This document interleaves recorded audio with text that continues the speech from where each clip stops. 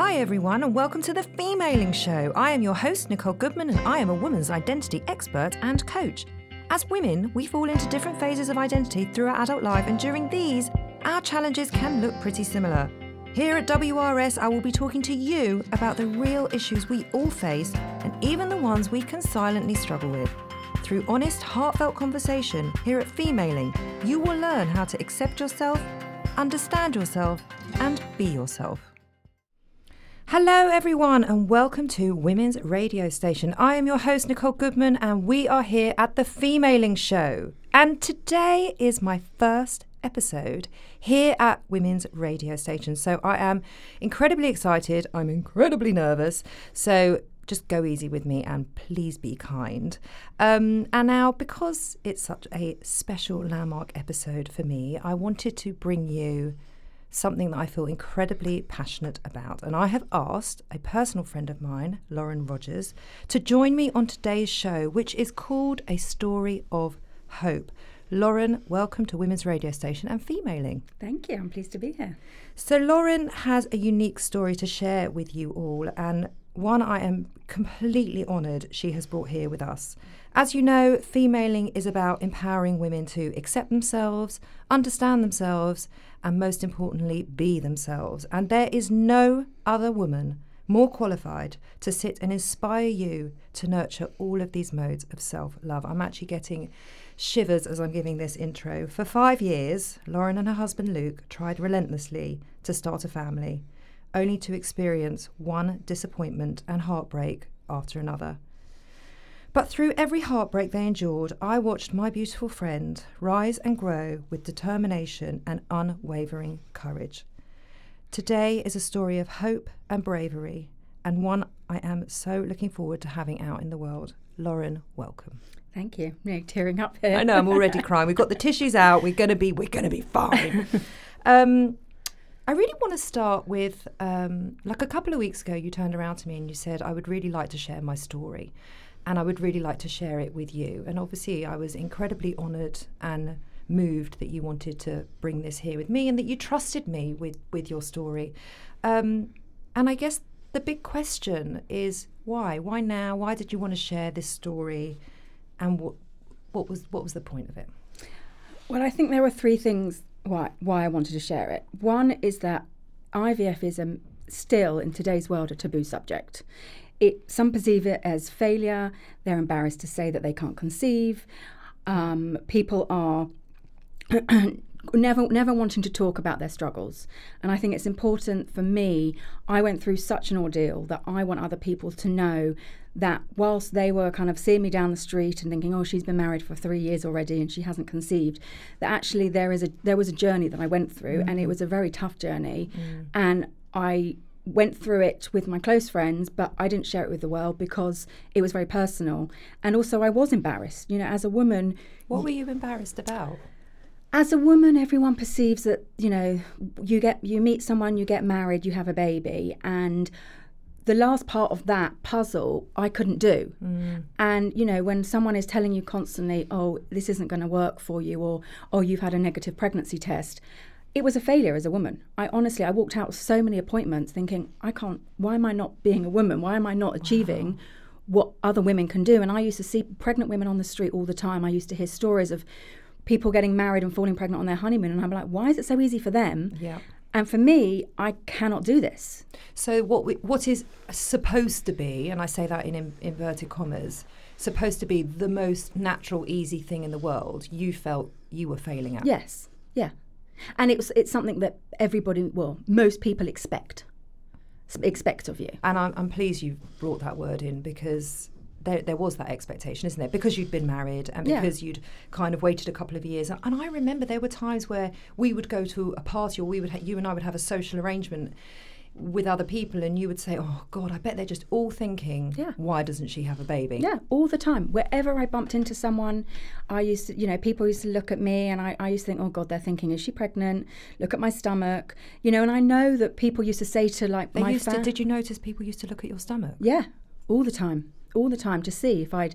And in fact, one time I was going through an IVF cycle and I was really bloated, and I bumped into somebody I knew, and I was thinking, oh gosh, she is going to think I'm pregnant, because I did look really pregnant then, because I was so bloated from all the drugs. And I kept thinking, oh God, she's now going to, be waiting for my announcement in the next couple of months, and nothing was going to come. Was coming, yeah. And I think... did people say anything to you? Did they, apart from your perspective, and obviously you're walking around feeling like you're failing as a woman somehow, did anyone actually say anything to you of like, well, when's the baby due, or when are you having a family, or was there added pressure there? And people didn't say when's the baby due, because they didn't want to assume I was pregnant, because I wasn't. Yeah. But it was a lot of, there was one instance where I was introduced to somebody. I got left with her to make small talk, and her first thing she said to me was, so how many kids do you have? Oh. And it was a leading question. The only answer I could give them was none. And instead of someone saying to you, do you have any kids, where I can go, no, not at the moment, to ask somebody how many kids. Very presumptuous. Yes. And it killed me, that question, because I was like, well, hold on a minute, I don't have any. And it shut her up. And we then were sat in for 2 minutes with awkward silence, because, So when you said none, what happened then? It must have been like a lead balloon. Yeah. We just sat there in silence, because I was like, I'm not expanding on this. I have none. And that's it. And you've asked me an uncomfortable question, you can sit with it. Exactly. And I bet she learned something in that moment as well. Yes, she did, because she said to the other friend that we were with, oh, I think I put my foot in it. Yeah. And I just want people to know that never assume, never, it doesn't need, that question doesn't need to be asked. And, I was thinking about it this morning, thinking, when you're married, you wear a ring. That's your badge of honour, to say to other people, I'm married. Yeah. But when you're a mother, you don't have that badge of honour. And so therefore people feel the right to ask those questions. But actually no one knows what other people's struggles are. Mm. And I think that's a really important thing, to always be mindful. Don't always assume that people have kids. And some people don't want kids, but also don't assume, like my single friends will always say, when they first meet someone, you're married. They assume that they've got their life sewn up in the way that society dictates and society expects us to be married and have our family and all of that. And they feel like that's a failure on their part. But, some people are happier being on their own. I just think, and I love what you're pointing to, that actually we just need to be mindful of people's choices and people's paths, and everyone's path goes in a different direction. Yeah, absolutely. So you want to get this story out in the world, just sum it up for me. I want to, I didn't talk openly to the world. I spoke to obviously my friends and my family about my journey, and I feel that it's important that people know what others can go through to get to the end result. I also think I want to give people hope. My journey was, as you'll hear and I'll talk about, was very, very turbulent. Yeah. And I want to give people hope that you gotta keep going, and it's a journey. And people always talk about an IVF journey, and it is a journey, because there are ups, there are downs, there are, you think you're going to go then down a different path, and you go down that different path, and then you come back a different path, and it's a whole journey. And I always remember someone saying to me right at the beginning, you're in your journey, you're in your story, and one day you're going to be able to tell your story, which is today. Then I was in my journey, and I was in that journey for a long, long time. I didn't expect to be in that journey for a long time. How long were you in it for? It was about 4.5 years. So from start to finish for 4.5 years. And it's a hard thing, but I want to be able to, I got a lot of knockbacks, and I just kept getting up and you did, and that is why I was so happy to have you on the show, because as I said in my intro, you had such determination and such courage with you at all times, and I know that there were moments where it wasn't plain sailing for you. I mean, that is quite a stretch to say that. But even to me, one of your closest, nearest and dearest, even I didn't see the extent at how it was manifesting in you, and how it was playing on you, and how heavy it was weighing on you, I guess. Yeah. And it's also not just on me, it was on my husband too. Yes. And I think a lot of people oversee that it was hard on him, whilst his body wasn't going through what my body was going through. together it put on major pressure on our relationship. And it you know, every time we got a negative, it hurt him as much as it hurt me. But no one ever asked, how's Luke with this? Yeah. Did they not? A few people did, but not many. Did I? I don't think I did, be honest. I don't know. I can't remember. Then I didn't. You know, my concern was with you, because you were the one that was pumping yourself full of the drugs. You were the one that was having to go for all these scans, and you were the one that was physically going through it. And I guess, yes, that is on me and on everybody else who kind of overlooked. Plus, Luke is like, he's always got a smile on his face. He's just the loveliest guy. He's happy. He's easygoing. So he also, along with you, gave a public impression that everything was okay. And I'm really pleased that you're pointing to that it was his struggle as well as yours, because I think as much as the IVF journey is going unspoken about, or people are starting to talk about it a bit more now, and it's becoming less taboo. But I think that he also has his IVF story. Yeah. Doesn't he? He does. And it's his story to own as much as it's yours. Yeah. And with you and him, did you appreciate that he was going through it as well? Because you were the one that was pumping yourself. You were the hormonal one. Like, did you understand from his perspective throughout the whole journey as well? At certain points I did, when he broke down. Or at certain points when he kind of needed to go off and go for a run and everything else. But sometimes I didn't, and sometimes he would just be, you know, doing his own thing, and I'd be the one feeling all the pain, feeling all the stress, you know, hormonal and everything else. And sometimes I resented that because I thought his life was carrying on. Yeah. But other times I then picked up on it. And I think it's important to mention that Luke did relieve his stress. He's very into exercise, isn't he? And he was doing Ironman, he was doing triathlons. Yeah, he was relieving his stress in that respect, and it was giving him a massive focus. Yeah. So he had the ability to focus elsewhere, whereas you didn't. No, exactly. So for you, it was a lot harder. Yeah, exactly. And that's not his fault. That's just the way that our bodies work. No, he found a release, and he found the way that he had to deal with it.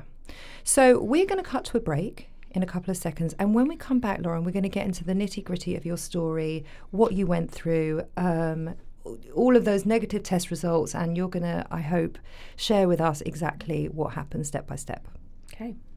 Hi, I'm Nicole Goodman. And I'm Lauren Mishkon, and this is the Self-Care Club podcast. The advice for self-care today is endless and can feel like yet another overwhelming job for women.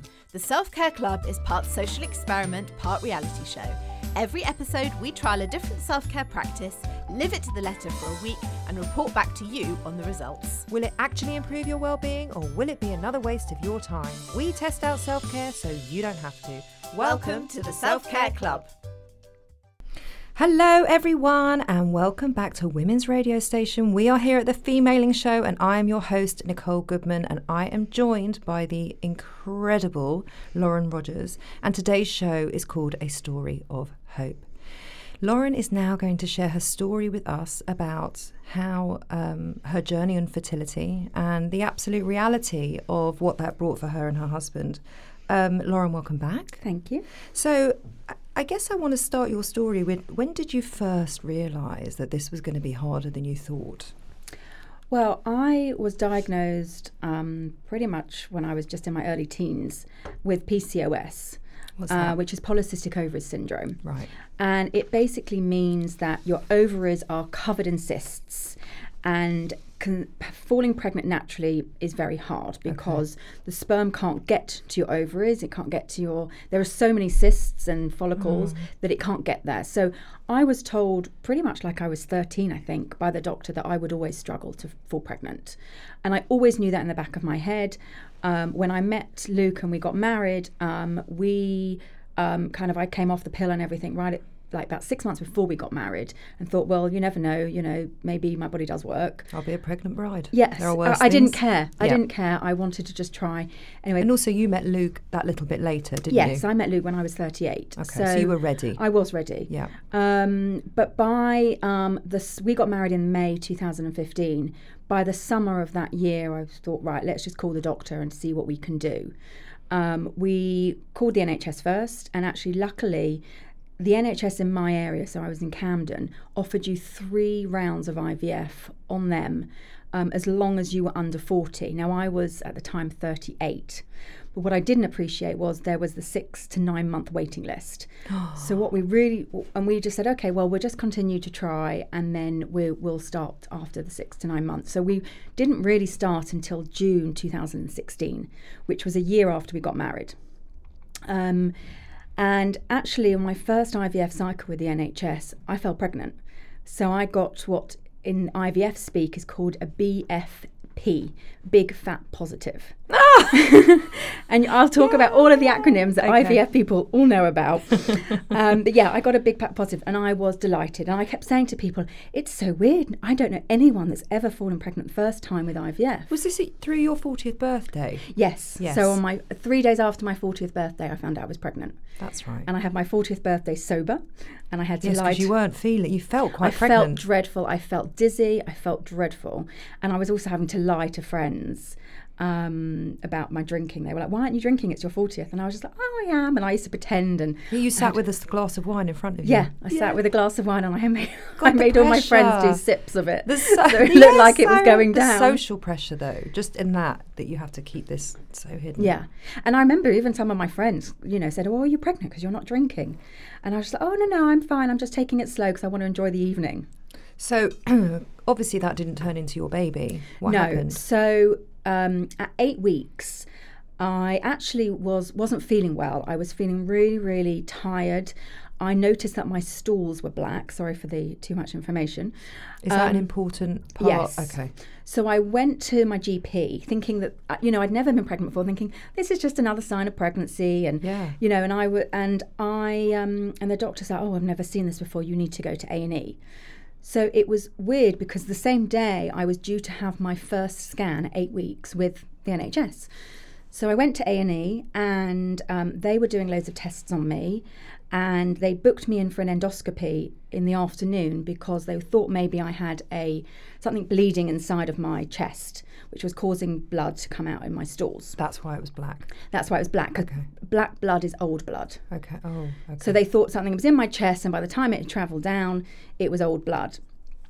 So they wheeled me in a wheelchair from the A&E department to the maternity unit so I could have my scan.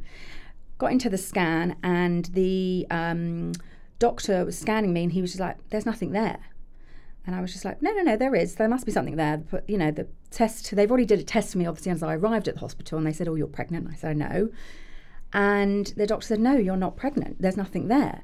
So again, they made me do another pregnancy test, and it came up positive. And he was like, oh, I don't know what's going on, Sent me to another unit, which is the early pregnancy unit. You must have been so panicked. Well, I was just like, well, where is it? I was like, well, there must be something there. Anyway, it transpired, sadly, that I was having an ectopic pregnancy. So the embryo had fallen into my fallopian tube. Okay. That's where it was. And was growing in my fallopian tube, which is dangerous. And it wasn't in the right place. So is that common? It is more common with IVF.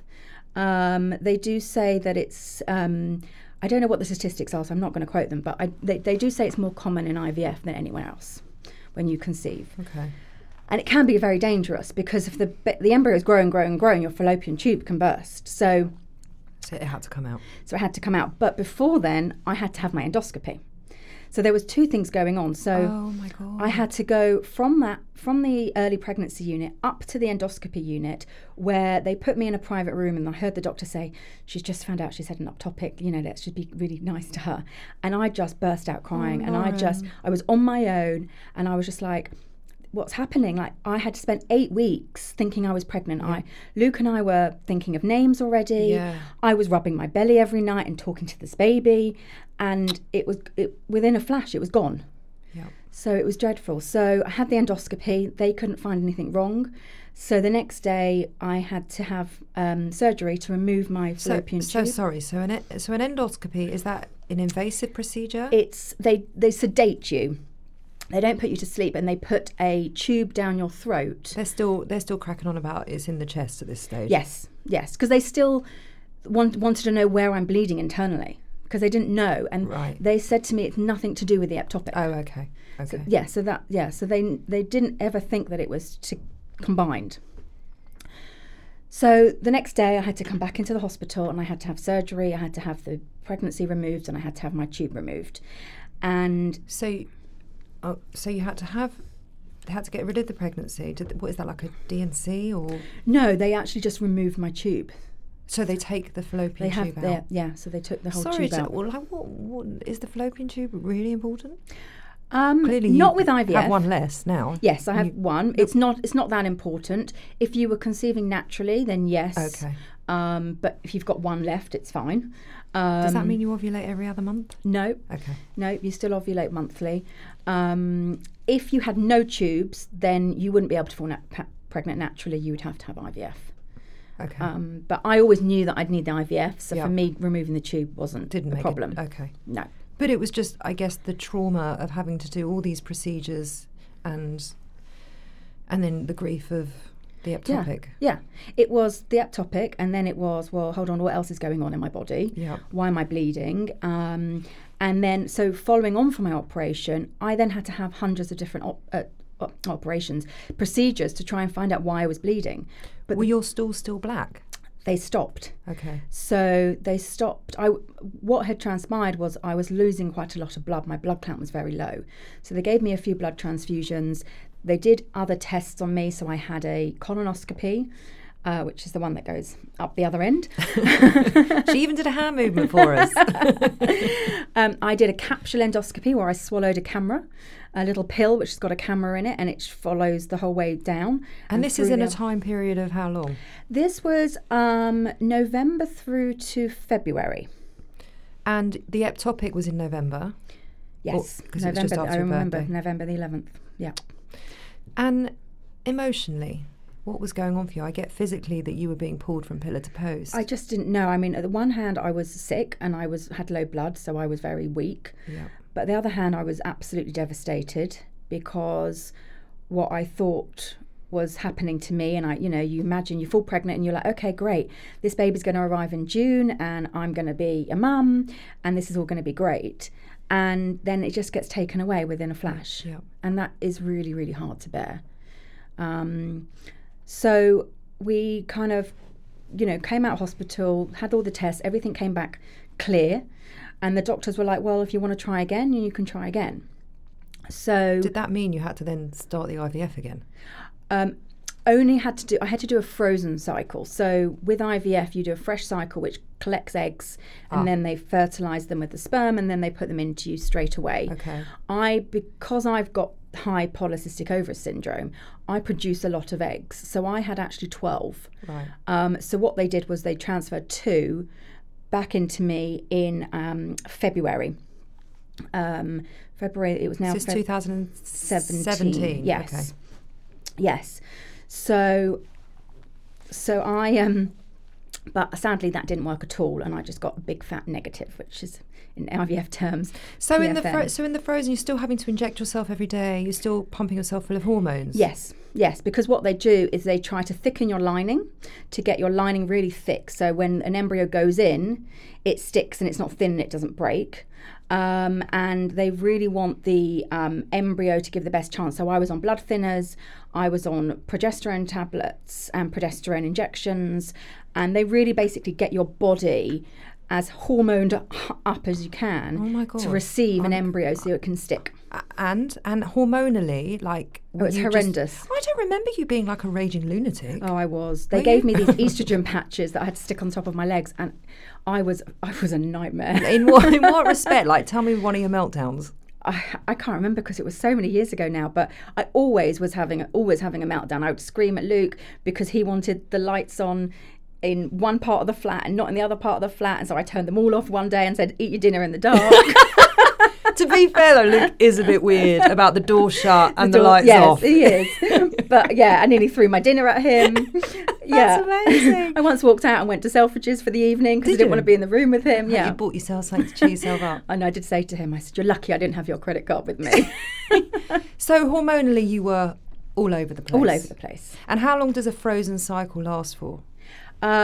It takes about a month to get your body ready. You put the embryo in, 2-week wait, and then you find out if it's worked or not worked. So that's 6 weeks. And this is when you got your big fat negative. Exactly. BFN. Yes. So after that, I ended up going to a new clinic.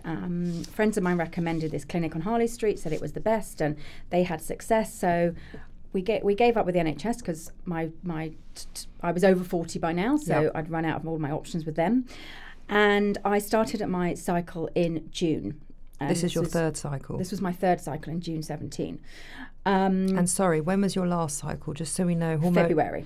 Okay. And had your hormones calmed down by that point? Were you not throwing your dinner at your husband? No, they'd calmed down. Okay, we'd probably had a holiday in between that. We always did a holiday in between cycles because it was kind of to reconnect as a couple, because that was really important for us. And actually, one of my questions is, what was your self-care throughout all of this? Would you say that was a big one? Yes. And I always used to say, because you go through a 2-week wait while the embryo is implanting and you don't know what's going on. And then after 2 weeks, you have to do a pregnancy test to see if it works.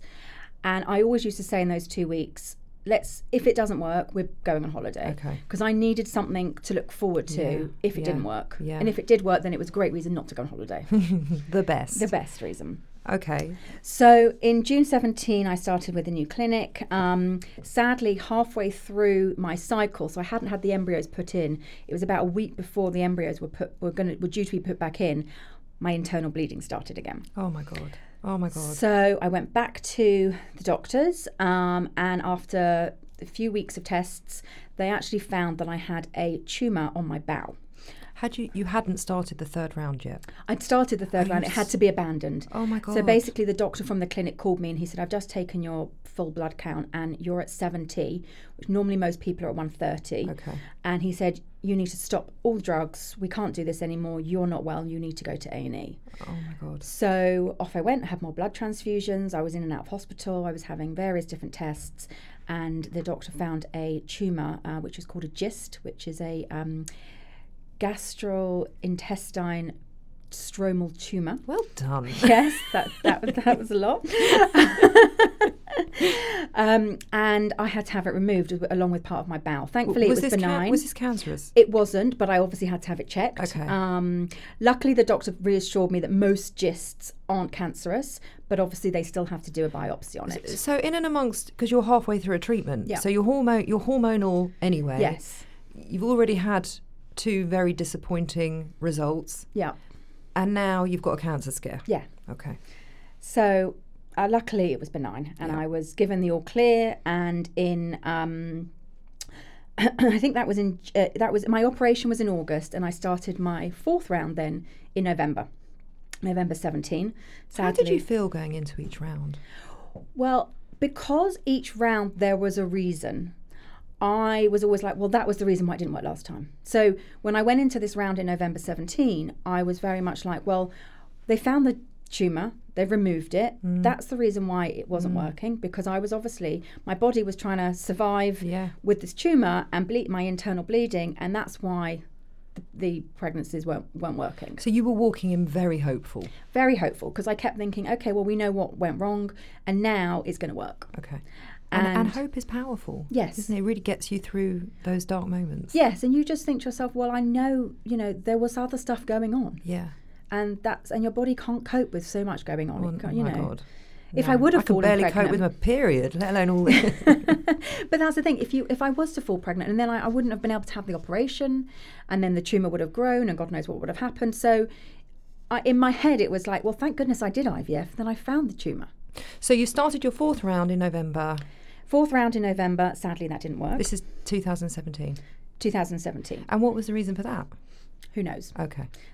Sometimes there are just no reasons. So there was no reason for this No. one? Because as you just said, the reasons were kind of keeping you together. Yeah. So how was it after this one failed? I needed some time after this one. Yeah. I was like, okay, I'm 4 down and I need to have a plan. And my plan was True Morris, that is. Anyone knows my friends, the lovely Morrises, they're very organised, they're very together. And so that's a real Morris attitude. Yeah. Love it. I needed a plan. So I gave myself Christmas and New Year off. I drank, I did what I wanted to do. You came to my party. I came to your party. Luke pulled a whitey. Yes. We had a great Christmas that We year. ruined Luke. That was amazing. We did. You did have a great Christmas that year. Yeah. And then in January, I started again, and my plan was to throw everything at it this time. So I did an IVF diet, which I got this book, and I was religiously eating like I was gluten free. I think I was dairy free at some point. I was sugar free. I was only eating organic vegetables. She was really fun to hang out with. I was miserable, but I was doing it. And I also did immune treatment, which the clinic had told me about, which some clinics say that if your immune levels are high, therefore you never get colds and things like that, it basically means that when you are putting an embryo in your body's rejecting it because it's a foreign object. Okay. And it's trying to fight any foreign objects coming in. Like a cold, exactly. for example, yeah. So I had immune treatment to lower my immune levels. So I started again in January. So no, because I did 3 months of this diet. Oh, sorry. Yeah, so I actually did by April 2018. Yeah. I was on my 5th round, and I got another BFN, big fat negative. No. So at this point, I was like, right, I've done everything. I did acupuncture. Yeah. I did reflexology, and it just wasn't working. Yeah. So I went to the doctor for some advice. A doctor at this clinic in Harley Street. And how were you holding up? Because the thing is, as one of your closest friends, we would go out for dinner, I would see you in social settings, and you were fantastic. You were so spirited. You hadn't lost any part of yourself. It's not like you seemed heavier or lower, or I didn't notice that you were going through any depression or anything like that. You were just you. Yeah. What was I missing? What was happening? Or were you? Was that real? No, I was probably heartbroken and breaking inside. Lauren. I didn't always want to talk about it because I always know that other people's stories are worse, or, other people have got other stuff going on. And I was just like, right, well, it hasn't worked this time, and what's next? I've always been... What's next? Yeah. That was like the big saviour, wasn't it? Exactly. And that's how I've been brought up. You know, my parents were always like, well, what next? What next? Yeah. And I'm smiling because, that is you and your family. It's lovely. Yeah. Wonderful quality. And I took time to grieve, and, gave myself weeks sitting on the couch, just watching box sets. We went on holiday. We built our relationship back up, because those holidays were really important for Luke and I. Yeah. Because we would be, screaming at each other, and then it wouldn't work, and then we'd be like, okay, we need to now rebuild and remember why we're together. Yeah. Beautiful. Yeah. So and then during those holidays, we used to then discuss what next. Okay. So you went to the doctor for some advice? I went to the doctor to find out some advice. And I was 41 at this point. And this is 2018, in the summer of 2018? Yes, exactly. And the doctor basically gave me the biggest blow. He said to me, at 41, I was too old. I had 4 months until I was turning 42. And if I didn't try again as quickly as possible, then I would need to go down the surrogacy route, or I would need donor eggs, because he said, you'll never fall pregnant yourself. He said that to me as bluntly. And when you walked out of his office? Oh, it was dreadful. I was just like, I felt a failure as a woman. I felt like our dreams were diminishing between our eyes, before our eyes. And I was just like, I was heartbroken. I was absolutely heartbroken. I was just like, oh, so that's it then. And so all that work, those last 4 years or 3 years were just gone to nothing. Yeah. So it took us a few weeks, and it was over a dinner one night that Luke and I discussed it, and Luke said, I think we should try surrogacy. He said, your body's been through enough. Yeah. Let's try it and see what happens. Because he doesn't want the dinner thrown at him again. No. And also, we had 5 embryos left from our NHS round, actually. Okay. That was still in the freezer. So we spent a lot of money. We did a lot of research. We actually went, and I won't bore you with the UK law around surrogacy, but we actually went to the country Georgia and enrolled in their surrogacy program. Yeah. We shipped our 5 embryos over there, which cost us a fortune. And we flew over there, we met the surrogate. But sadly, we had a failed round in August 2018, and then another failed round in September 2018. And the reason for that? We don't know. We think it's because the embryos weren't good enough. Okay. Because they were the worst 5 out of a bunch of 12. Otherwise, it would have implanted them. Yes, exactly. So when it tends not to work with an embryo for someone who falls pregnant quite easily, it's generally because the embryos aren't good enough. So now you're losing hope. You've I've lost a lot of money. Complete hope. I then, and I'll speed it up because there's quite a lot going on. We then went to another doctor, and after various tests, etc., he took me for a scan, and he thought he saw a shadow on my ovary, and told me I needed to go to an oncologist. Oh my God. So on top of all of this, Yes. I was then facing ovarian cancer. And I had to have loads and loads of tests, and I thankfully nothing was there. The scanner obviously was seeing something that he didn't see, because I had loads of blood tests and my cancer markers were fine and everything else, but that was just another thing to throw in the mix of it all. And then finally in January 2019 I went to another clinic which was more holistic, so they believed in a lot of nutrition and looking after the body and looking after the patient more, and the clinic's called Zeta West. And after months and months of different tests and them working with me, on June the 20th 2019 I finally saw 2 little blue lines on a pregnancy test. Oh, I'm getting very teary. Obviously, I know you did, because you're sitting here with your beautiful big bump as we speak. Yes. So, fast forward to today, I've got 6 weeks to go, and I'm hopefully going to have a baby. No, well, you are having a baby. It's not hopefully. You are definitely, looking at you, my darling, you are definitely having a beautiful baby. Even if it comes today, you're having a beautiful baby. Yeah. Well, let's hope it doesn't come today. So you changed. So that's brilliant. So you finally got what you had been waiting for, hence why this is now a story of hope. When we come back to the break, we're going to talk about when you got your dog, and I want to know about how that was timed in with you falling pregnant. Be back in a sec.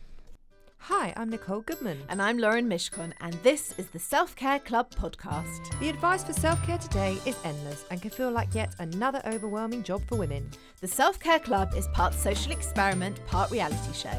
Every episode, we trial a different self-care practice, live it to the letter for a week, and report back to you on the results. Will it actually improve your well-being, or will it be another waste of your time? We test out self-care so you don't have to. Welcome to the Self-Care Club.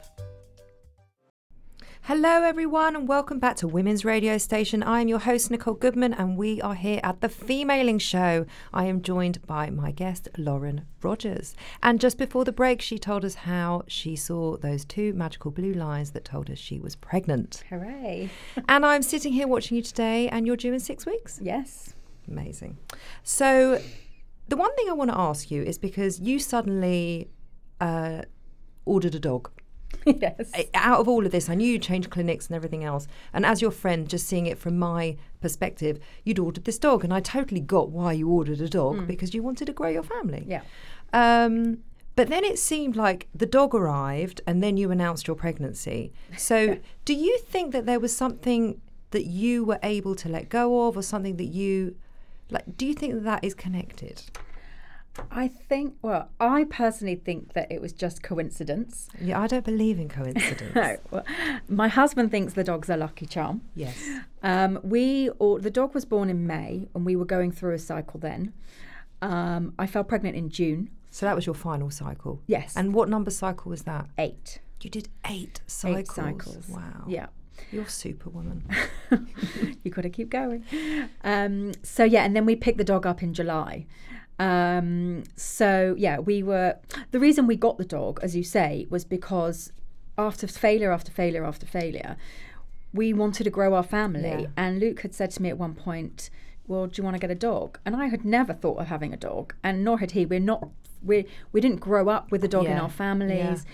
And I was like, yeah, okay. And then we ordered the dog, and then I fell pregnant, and my dog has never seen me not have a baby in my tummy. Oh, so she is your lucky charm. Yeah, she's going to be like, what, Mummy, you don't have a big belly anymore. Do you think she'll say that?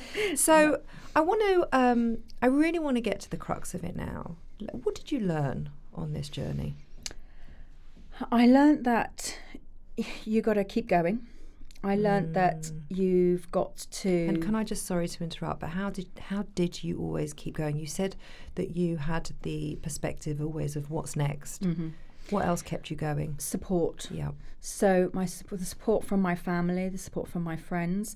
I also was on a Facebook group, which was fantastic because it's an IVF Facebook group, And for people listening, can you tell us the name of that group? It's called the ARGC Facebook group. Okay. It's private, so somebody will have to invite you to it. Yeah.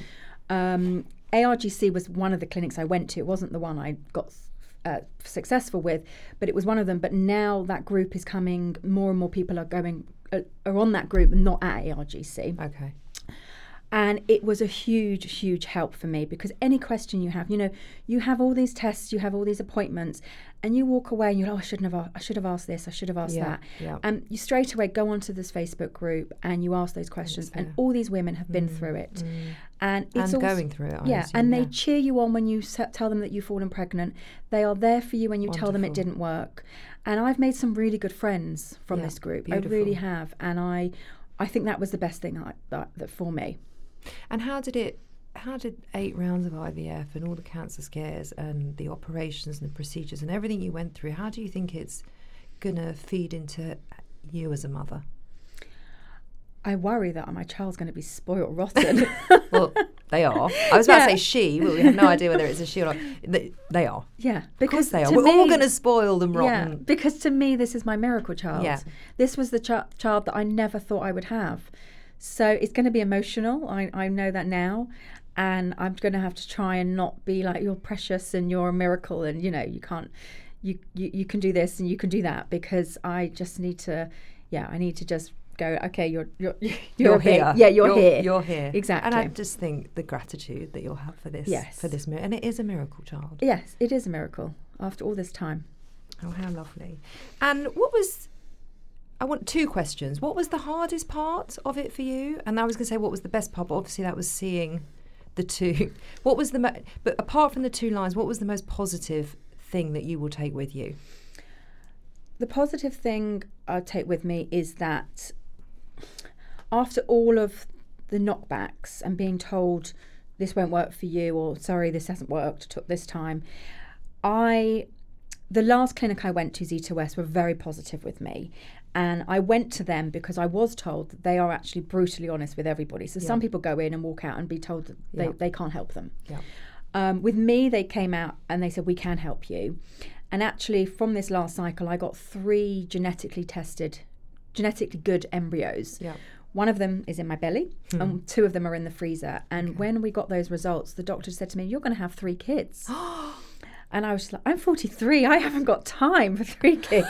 I don't want to still be popping them out at 50. But that helped me because they were hopeful. And if a doctor who knows all of the statistics and everything else is hopeful, then I can be hopeful. Yeah. So it was hope. Yeah, hope. It was hope. I mean, and I love that you're pointing to that, because that's what the title of the show is, a story of hope. And I think that how that hope pulled you through and the hope from other people, it's just... And there were times where other people around me were like, why don't you just give up now? And I was just like, no, I'm not ready to give up, because I believe this is going to happen, and I've got to have hope that this will work. Did you ever lose hope?